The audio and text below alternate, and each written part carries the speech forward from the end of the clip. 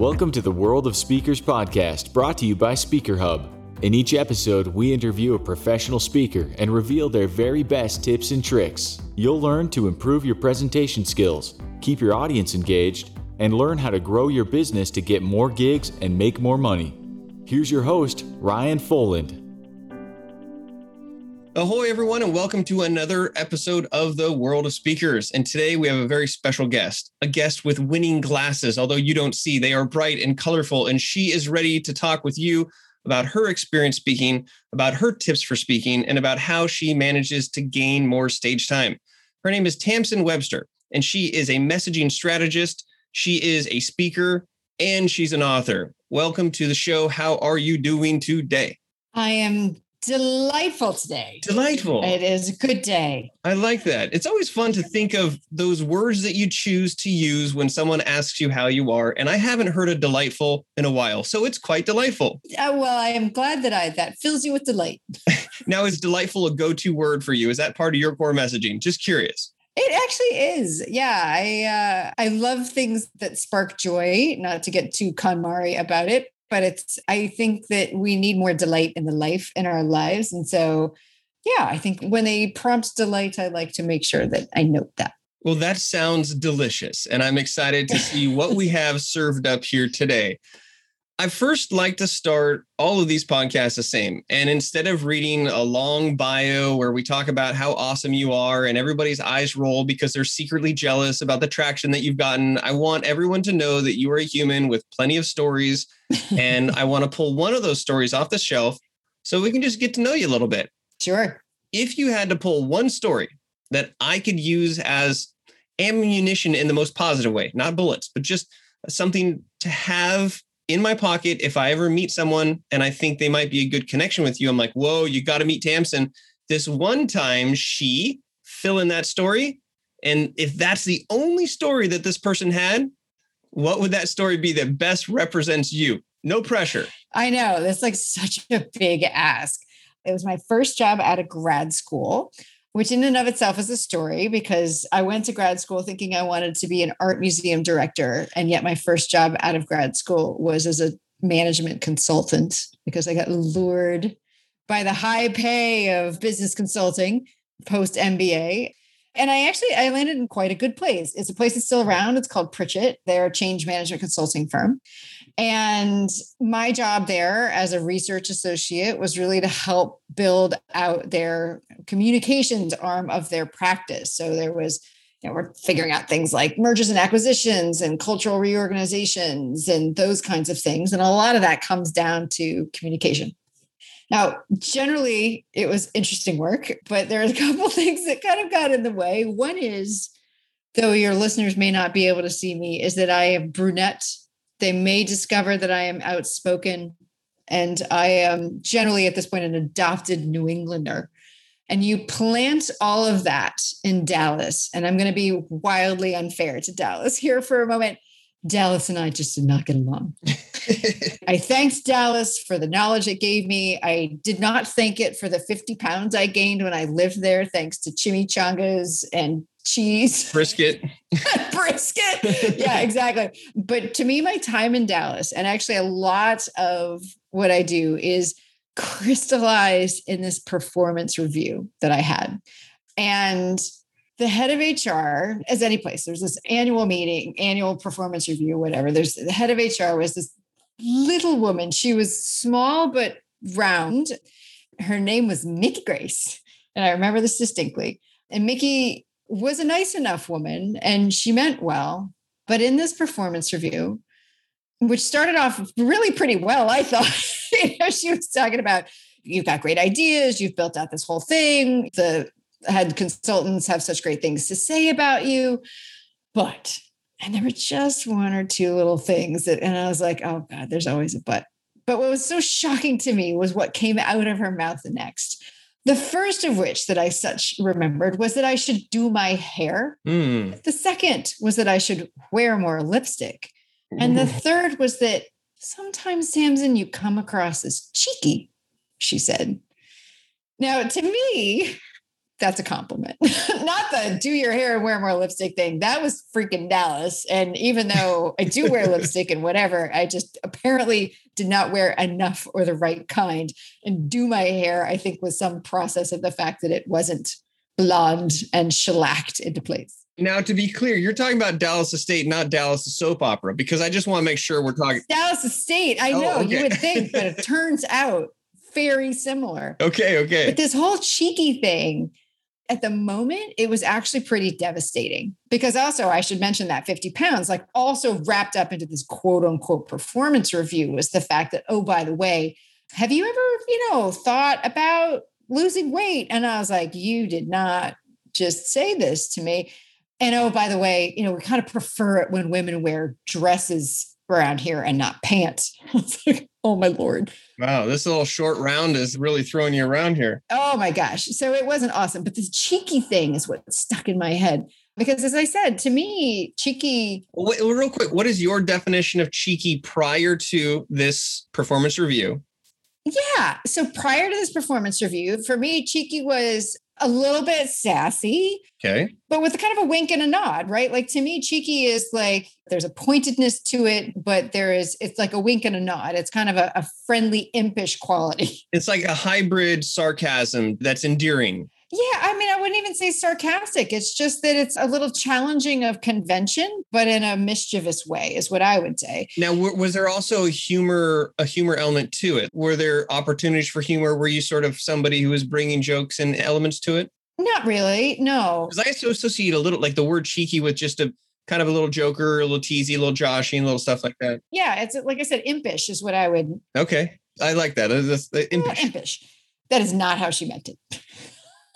So her definition of cheeky was a negative. Oh, absolutely. It was overstepping my bounds, essentially. It was that didn't know my place. So it sounds like that was a substitute word for the word she wanted to use, but was maybe less savvy about it. Well, she was certainly direct about everything else. So I don't know why she wouldn't have been direct about that. So, the thing was that tension that I felt in the moment was she thinks this is a bad thing and I don't. So that really in that moment, I was like, well, whose definition am I going to listen to here? Yeah. And if I'm going to listen to my own definition of it, what does it mean for me? If this is the thing that the rest of this otherwise positive performance review was building to was like, oh, but you're cheeky. And it was kind of like, well, what does that actually mean? And the reason why I say that in a lot of ways it was foundational, because it was in that moment that I was like, I don't agree. I can see why you are saying that about me. And I don't consider that to be a negative. But what I also took was that there was, the way that I'm wired was to say that there's always some reason why that was given as feedback to be worked on.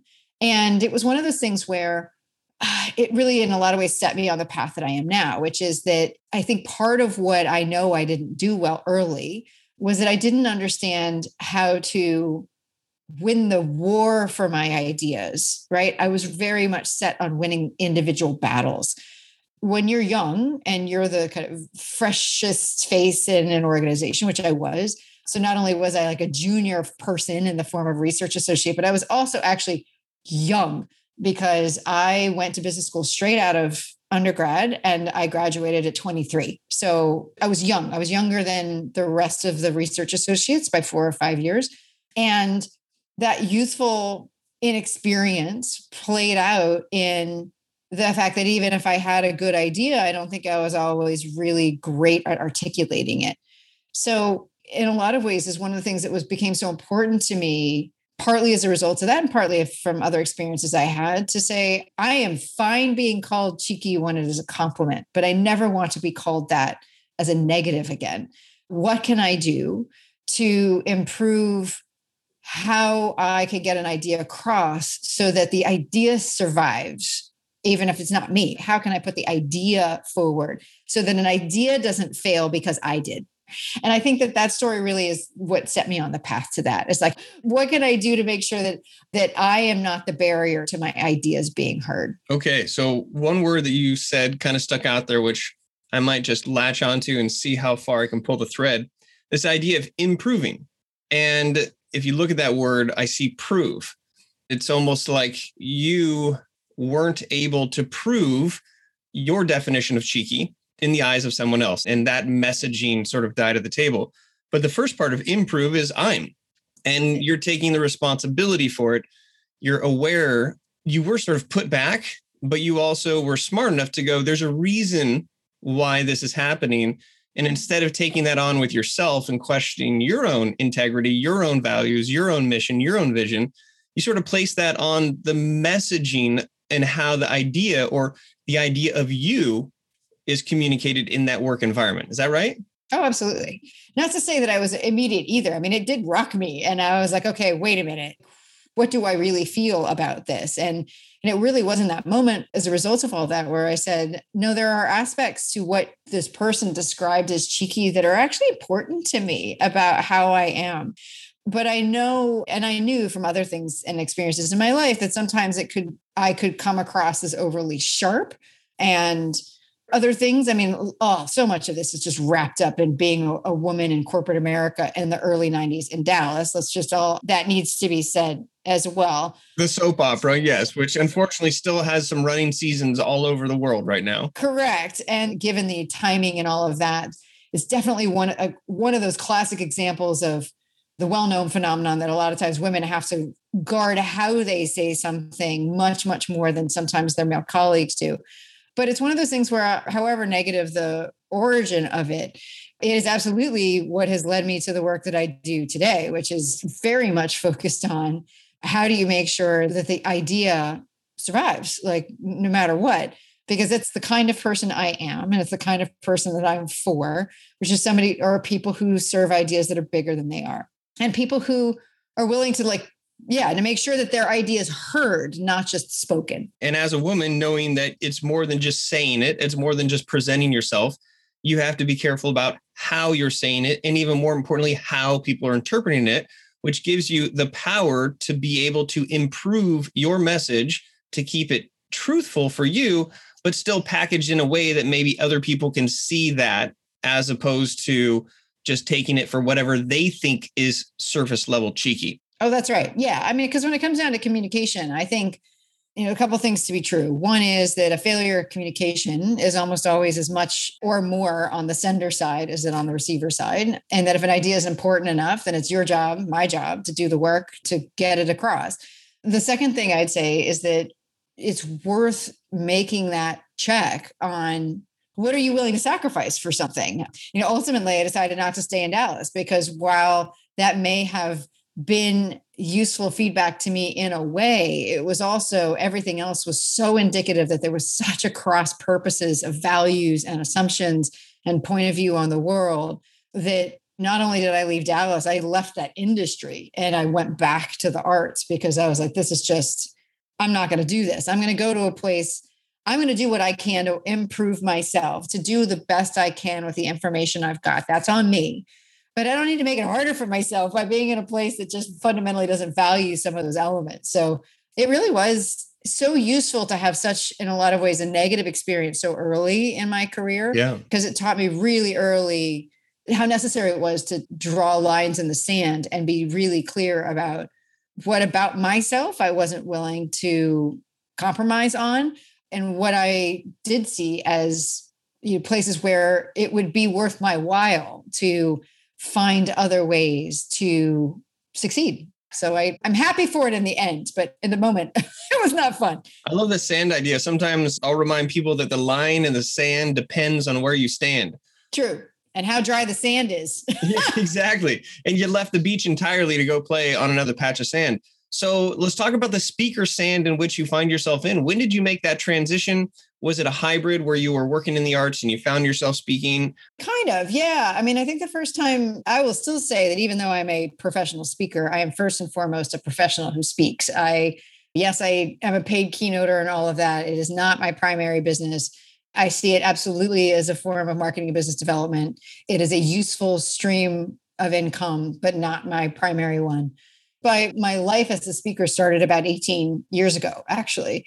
And I started as, depending on which side of the business you come up in, but what is known on the kind of entertainment side of the business is content speaker, meaning that I started speaking on behalf of the organizations I worked for and spoke at, in the breakout rooms of association conferences, right? So a lot of times the people are juggling to try to get to be the keynote at association conferences, forgetting, of course, that there's this group of folks just churning it out and free noting, as my husband and I have come to call it, in the breakout rooms with the content that people are actually going to use.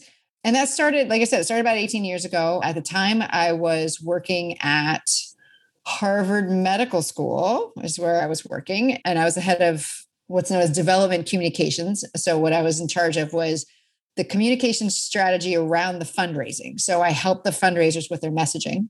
And I love advancement. Yeah, I work at UCI as well, University of California, Irvine, and I'm a big supporter of advancement, but I just love the name, advancement. It's a nice way of saying, give me your money. Advancement, which is so opaque to everybody else. And like anybody in the industry calls it advancement, and you always have to translate it. So that's why I'm like, again, development as well. Like nobody knows what that means unless you've been on the fundraising side of things. Fundraising, it's all that it is. And where it started was that I was head of that initiative there, and I had hired a brand strategy firm to help us put the messaging into pretty formats. And they liked to speak at the association conferences, obviously to advance their work. And so they brought me on originally as a co-presenter. And then between that and seeing kind of this now again, 10, 12 years ago at the start of like social, I would see people give talks about some of that kind of stuff. And I'm like, really? Like if that's the bar, I can meet that bar. Like as far as speaking, I mean, I'd spent a fair amount of time on stages when I was in high school, doing musical theater and things like that. And I was like, I can do this. So it really started as a process of sharing the work that I had done with other people who were doing similar kinds of work so that I could help make their job easier based on the lessons that I had learned. And just like I don't feel like I ever stopped being a change management consultant, I don't think I've ever stopped being that kind of speaker. Meaning I speak about things that I have developed to make my own work easier. And I talk about them so that I can make other people who have to do that same kind of work easier. Like it's just part of my mantra to myself. The first piece of it is to be useful. And that really still guides my work. Even if I'm giving a keynote, I'm very, very focused on not just wowing the crowd, but actually changing them. Like I really want to drive actual changes in thinking and behavior, not just rile them up for a moment and nothing happens after. Well, that's interesting. Let's dive into this a little bit because I think the story really gave us a good idea of who you are. And I appreciate you sharing that vulnerable moment. But I think hopefully it can empower all the other women who are facing those on the daily, being called cheeky when they think it's a positive and they're on the wrong beach in a soap opera that isn't necessarily the right fit. But the soap opera is going to continue. So it's about breaking that mold. But I like how this sort of over this process, it went from your job to what you said here about speaking on what made your job easier in order to be useful. From a speaking tactics or strategy standpoint, maybe you can dissect that a little bit for us, because I find a lot of our listeners are really good at what they do, but they still find struggle when it comes to the topics to speak on. And there's the more cliche, I'm leadership or I'm communication, or I'm these things. But what you just said seems to be an interesting thread of speaking about what you're good at and how your job has become easier to be useful. That sounds like a nice reverse engineer way to get into a top level topic. Maybe you can explain the dynamics of it. Absolutely. Yeah. And it is foundational to my approach. So I love that you keep using thread, because I refer to my approach as the red thread. And it really begins first and foremost with determining a question that people are asking for which they haven't yet found an answer. And there's really two ways of going about that. One is you already have an idea, and then your job is to figure out, how do I establish the utility of that idea, the usefulness of that idea to the audience? And so I find this question answer piece very useful. If you think of your idea as an answer, then you need to figure out what question is your audience asking right now that it's an answer to. And here's the kicker. It can't be the question you wish they were asking or you think they should be asking. It needs to be a question they're actually asking, a question that would be useful to them to have an answer to. And I would say one of the biggest mistakes I see when people come to me for help to make their ideas more irresistible is that's one of the biggest things that they miss. They're just like, well, they should be asking this question. And I'm like, yeah, but they're not. So we need to figure out how to tie it to a question they're actually asking right now, because otherwise they're not going to be remotely interested in what you have to say because they don't know why they should care yet. And you can tell them all the benefits and all the stuff that they're going to get. But right now, that was going to feel like it's taking them off track of something else that's more important to them right now. So what's that more important thing? And I think that's a very useful way, if you've already got an idea, to go back and say, what's the question? The other thing to do is if you're looking for an idea, if you're looking for a topic, is to say, well, what questions are out there that people haven't answered for themselves yet that I think I could answer based on who I am, what I know, what I do. I think that that's one of those things that can come from observing the patterns of your life. And it doesn't come just necessarily from what you do. So for instance, I've spent 25 years now in marketing and brand strategy, but I think the kinds of questions I know how to answer are how do you close a gap between aspiration and reality? If you have an idea about a thing, but it's not actually happening, like what do you need to do to make that thing real? Because that's a question I've been answering over and over and over again. How do you get people to see the power in something? How do you get someone to see enough of a power in something to want to actually do something about it? Like that's the kind of question that I've been answering over and over again. And if you start from that perspective, sometimes that will lead you to a new answer and a new idea and a new perspective that other people haven't adapted yet. You said aspiration to sort of reality, but for some reason, in my mind, once I heard aspiration to something, I thought activation. Oh, yeah. And you're looking at it with two different fabrics, essentially. One where you have your answer to a solution, and one where you're looking for within what you have that can answer the question that somebody already has. On the having your solution and trying to find the question, one thing I heard, I believe it was in South Carolina at some sort of a conference, but it stuck with me enough to remember the idea and the reality that people don't search for answers. They search for questions. If you go to Google, right? Like I've got something I need with my sailboat, then I'm going to say, how do I do this for this piece on my sailboat? That's right. And if we think about that, that's how we go out there and search for information. We're not saying, I need this part. That's correct. Yeah. Sometimes you are like, where can I find this part? Yeah. And that's one of the things that, yes, this is why the framing as a question to me, I found is just the most effective, most efficient way to get quickly to that.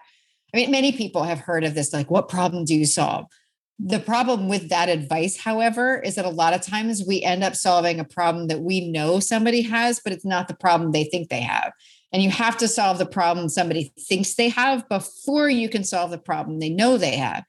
And the only way you're going to get a sense of what problem they think they have is to think about what questions they're asking right now. What are the symptoms of that they're trying to take care of?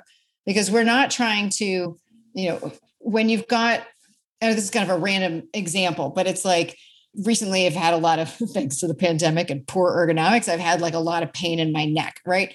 And I know the cause of that, at least the way that a lot of doctors would think of it, is that I don't even want to admit it, but like at the ripe age of 47, I have pretty severe arthritis in my neck. And that is this quote unquote cause of it.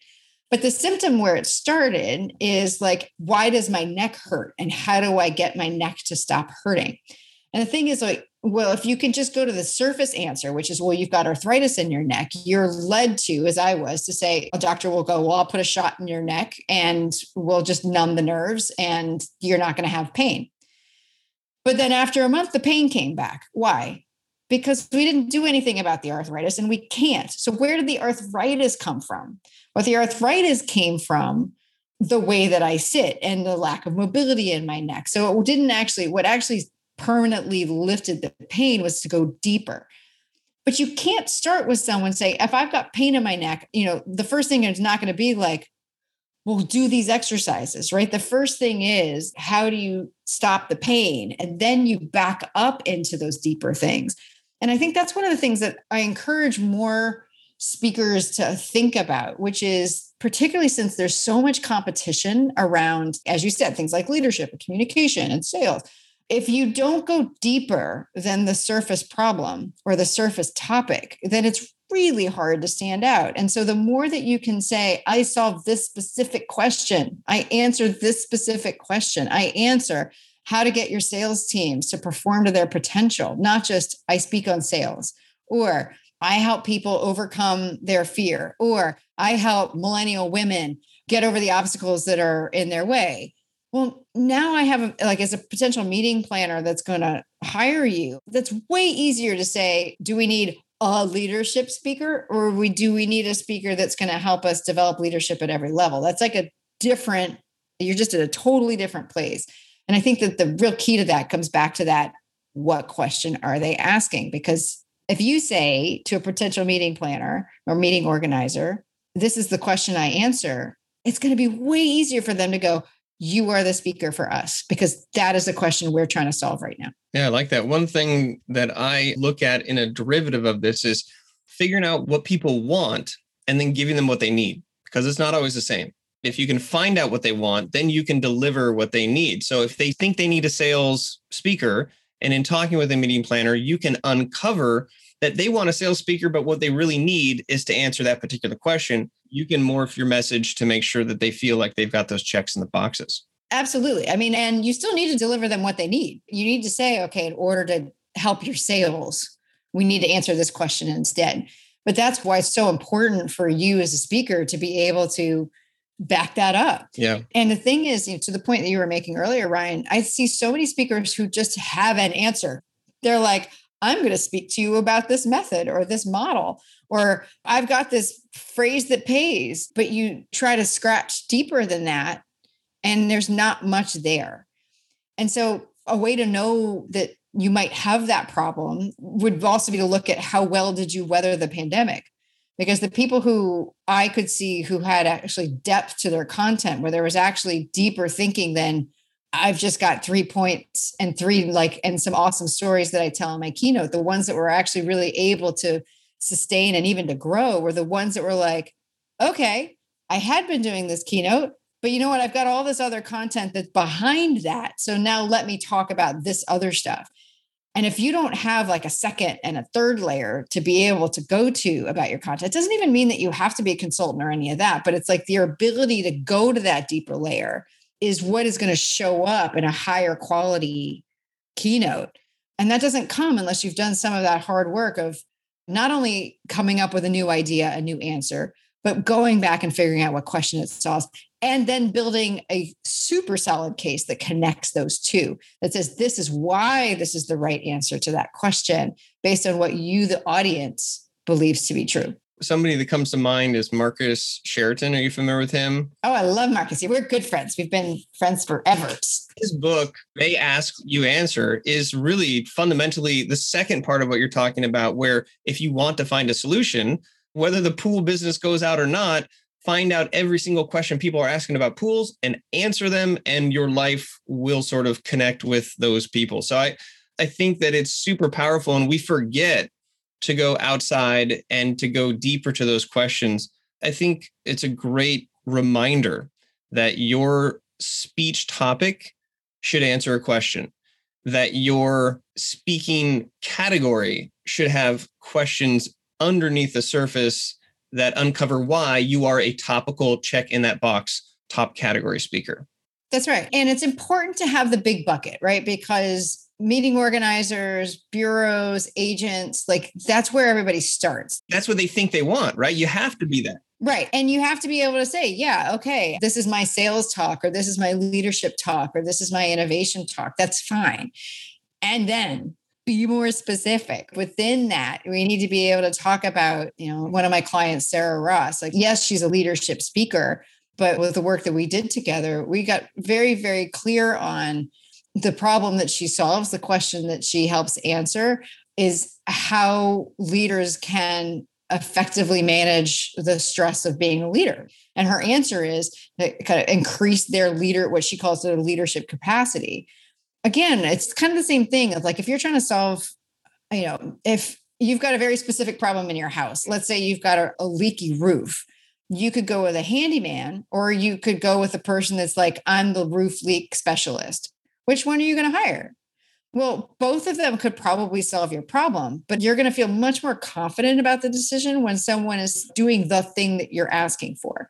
And I know that's scary, particularly to less experienced speakers, to say, oh my gosh, but if I'm that focused, I'm not going to get hired. Wrong. because it's the people who are incredibly specific that are the ones that get hired. Because anytime they're talking to somebody else who says, I've got this problem, they're like, I know exactly the person, because there's a person that comes to mind about solving that particular problem. The way I often frame it is that the narrower you focus, ultimately, the broader your reach will be. If for no other reason, then that kind of narrow focus allows you to be so clear and so expert on that thing that nobody else can touch you eventually. I mean, some of that's time. As somebody who used to be the youngest person in the room, it's like awful to me in a way that it's like, I'm not that anymore. But there are certain things that really do just come with time, and you can speed that up by doing the extra work. But I find that the more that you can focus, the more powerful and more profitable a speaker you will be. You are preaching the choir here. I tell people, if you're for everyone, you're for no one. And all this resonates really well. So let's bring it home with maybe understanding all of the dynamics of getting the questions behind the keynotes and all of that. How have you found the most success in gaining more stage time, putting the pro in the professional, getting people to pay you? What's maybe the one top tip that you could leave us with here? Because I think really the meat and potatoes of the value of this conversation is challenging people on making their messages to improve their messages so that they can prove that they have substance behind what's going on behind the scenes. So with all that, flash forward, we've got it. What's the one thing that you found the most success with in gaining more stages, gaining more fees, the professional side of getting paid for the speaking? It was funny. The Jane Atkinson, who does a lot of work with speakers and sales and stuff, she asked this on a very similar question on her Facebook page the other day. She framed it this way. She said, what makes the difference between a really successful speaker and somebody who's struggling in their speaking business? And there's lots of people who are like mindset and experience and whatever. And I came in with be easy to work with. Love it. Honestly. And I think it's really undersold how being professional in every exchange, like your professionalism as a speaker shows up in every exchange you have with your audience. And that can start on your website.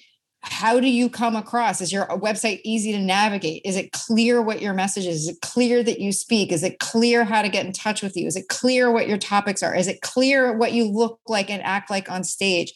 Is it easy for them to find that stuff? Is it easy for them when they reach out to you? Is it easy for them to get in touch with you? Does someone contact them right away? How much of a prima donna are you about, I'll only present from my laptop, or I won't send you slides in advance.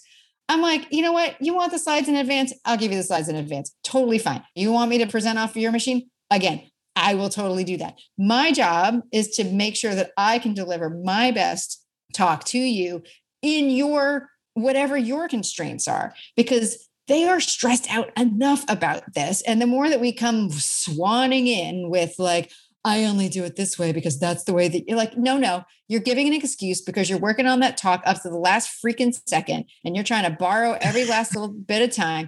Don't lie to yourself. And to quote my friend and colleague, Lori Gassner-Otting, you are not that important. You just aren't. I am of the opinion that we are entirely too protective of our IP. I know people who like freak out when they're like, oh my gosh, they're going to record it. I'm like, record it, share it. I don't care. Get me out there. The more that people can know about my stuff, the more that they can see what I do, the more that they can talk about it. Do it. Fee integrity, I don't have it. It's totally fine.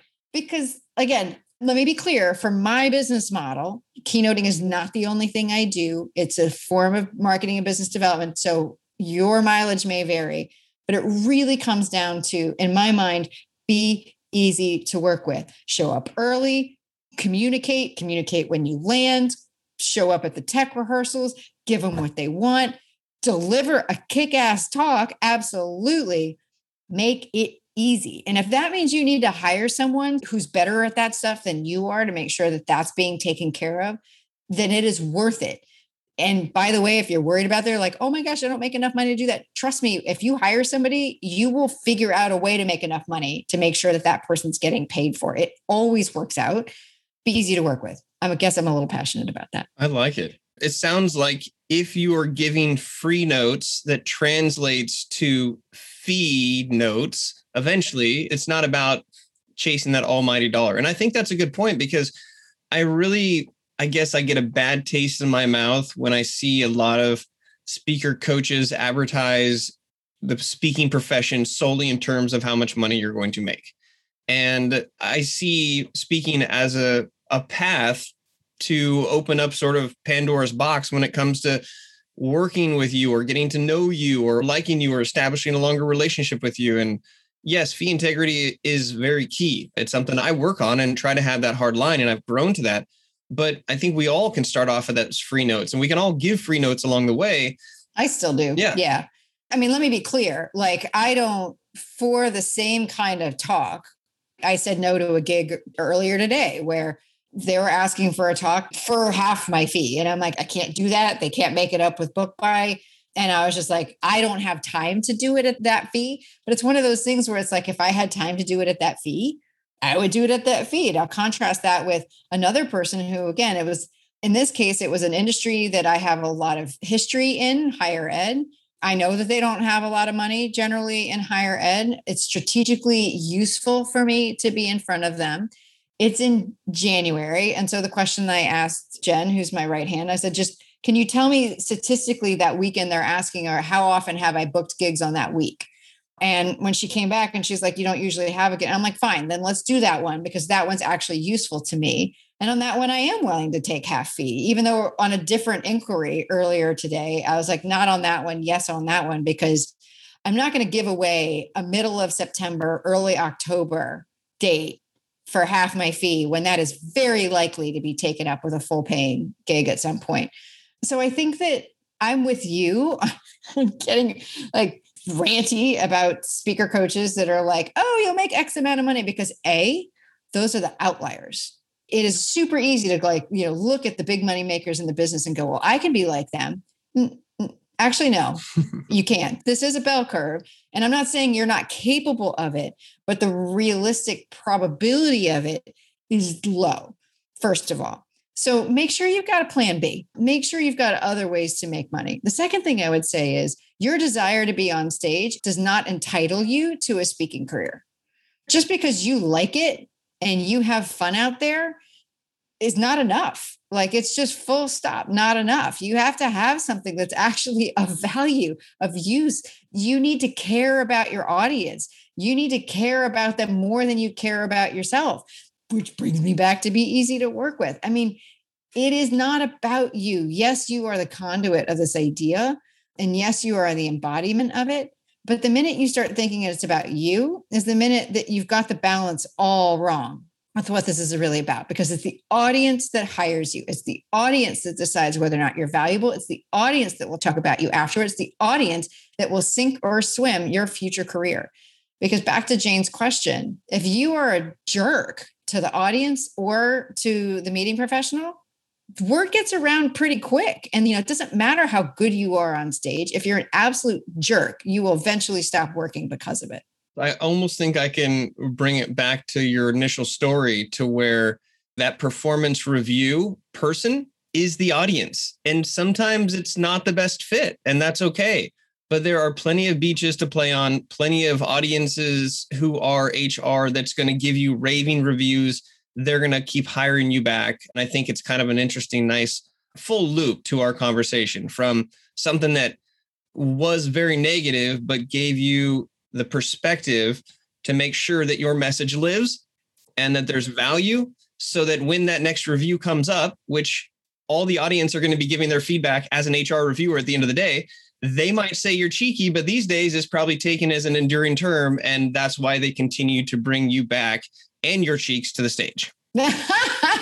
Exactly. Yeah. I mean, it really does come down to that, Ryan. It comes down to, you can be a speaker or you can be a communicator. And you can be a professional speaker or you can be a professional who speaks. And a lot of times I find that people really want professionals who speak, as opposed to someone who might just be a speaker, but less connected with the ground floor, the roots, with the boots on the ground. Yeah. And that's another thing. And I know and have as very dear friends, people who are essentially only keynoters. And I'm not wired that same way, because I cannot speak about a thing that I am not continuing to do. Right. And it's useful for me. Like, I love being able to constantly see where new questions are arising and new challenges are evolving. But it's a different kind of thing. Like I said, I think there is a difference between, to me, the difference between speaking and communicating is making sure that what is spoken is received and acted on. Yep. And I will take being a professional communicator or a professional who communicates professionally any day over being a speaker. And that's not a diss on people who are speakers, but I think that that's particularly early in your career, or really if you're at any kind of inflection point in your speaking career, that's a decision that you need to make. Is that, are you out to wow the crowd, or are you out to change them? My goal would always to do both, because that's the standard that I want to meet. I don't want to just wow the crowd. I want to change how they see the world, not just in that moment, but afterwards, because that's where real change happens. And if somebody's not still thinking about something that I've said and not practicing it 6 months later, then I haven't done my job. And I wish that's when they sent evaluations about speakers. Like, in the moment, people are going to fill out those smile sheets based on how much they liked lunch as much as anything else. I want to know what the audience thinks about 3 months, 6 months later. What do they remember? What ideas do they remember? Which ones are they actually putting into practice? Because those are the speakers that can actually effect change. And those are the ones that I think that are fundamentally worth it. And I think what we're going to see as live events come back, and because of the rise of virtual events and all of that, I think there's going to be a lot more pressure on showing return for the investment in a professional speaker. It's going to be the speakers who either have already done that work or are actively doing that work now to make sure that their ideas actually turn into action. Those are the ones that are going to be most successful long-term. So that you win the war for your idea. And forgive me for being cheeky, but maybe we call you a keynoticator. There you go. A keynoticator. I'll take it. That works. All right. Well, hey, I appreciate this insight, the passion, the cheekiness. It all worked out, and it was very delightful. There you go. At the end of the day. I love how you bring things back right. It is an evidence of your listening, which is lovely. And not a lot of people do it. Well, I want to listen to how we can connect with you on the World Wide Web. So you've got your book, you've got all kinds of crazy content. You are a keynoticator that is ready for hire. Yes. Full price, no half price. Don't get the wrong impression here. But how can people find you, follow you, connect with you, check you out, all that kind of stuff? The best way to get in touch with me is I am the only Tamsen Webster in the universe, so I'm not difficult to find. So tamsenwebster.com, however, is the hub of all things Tamsen. That's where you can find information on my book, on my speaking, and sign up for my newsletter, which is what I'd most love people to do, because I try to make sure that is useful every week as well. So just real practical advice on how to improve your messages, how to make your content stronger, how to make your ideas irresistible. And how to find the questions to answer that people think they want, but you know what they really need. Yeah. So thanks again for your time and your insights, your energy, and your cheekiness. I'll say you're the cheekiest person I've interviewed in a while, and it's great. That's fabulous. I will take it. Like I said, I decided there and then that I was going to take it as a compliment and go look for places where cheekiness was valued. Well, it's valued here on the World of Speakers. And so if you found this not only cheeky, but beneficial to you, then share it with some of your speaker friends or people who are upcoming in the speaking world. We always need those younger spots to fill on the stages in which we just simply can't fill them all. So I believe in abundance. There's room for everybody up on the stage all around the world. And as Tamsen said, in this new era, there's a lot of competition. So make sure that you stick out by being really good at what you do and caring about your audience more than you care about you. My name is Ryan. You can find me and all things Ryan at ryan.online. Talk about easy. And we will see you on another episode soon. But Tamsen, this is great. I hope to share the stage with you sometime. I do too. Looking forward to it, Ryan. Someday soon. Someday soon. All right. We'll talk to you then. All right. Take care. Adios.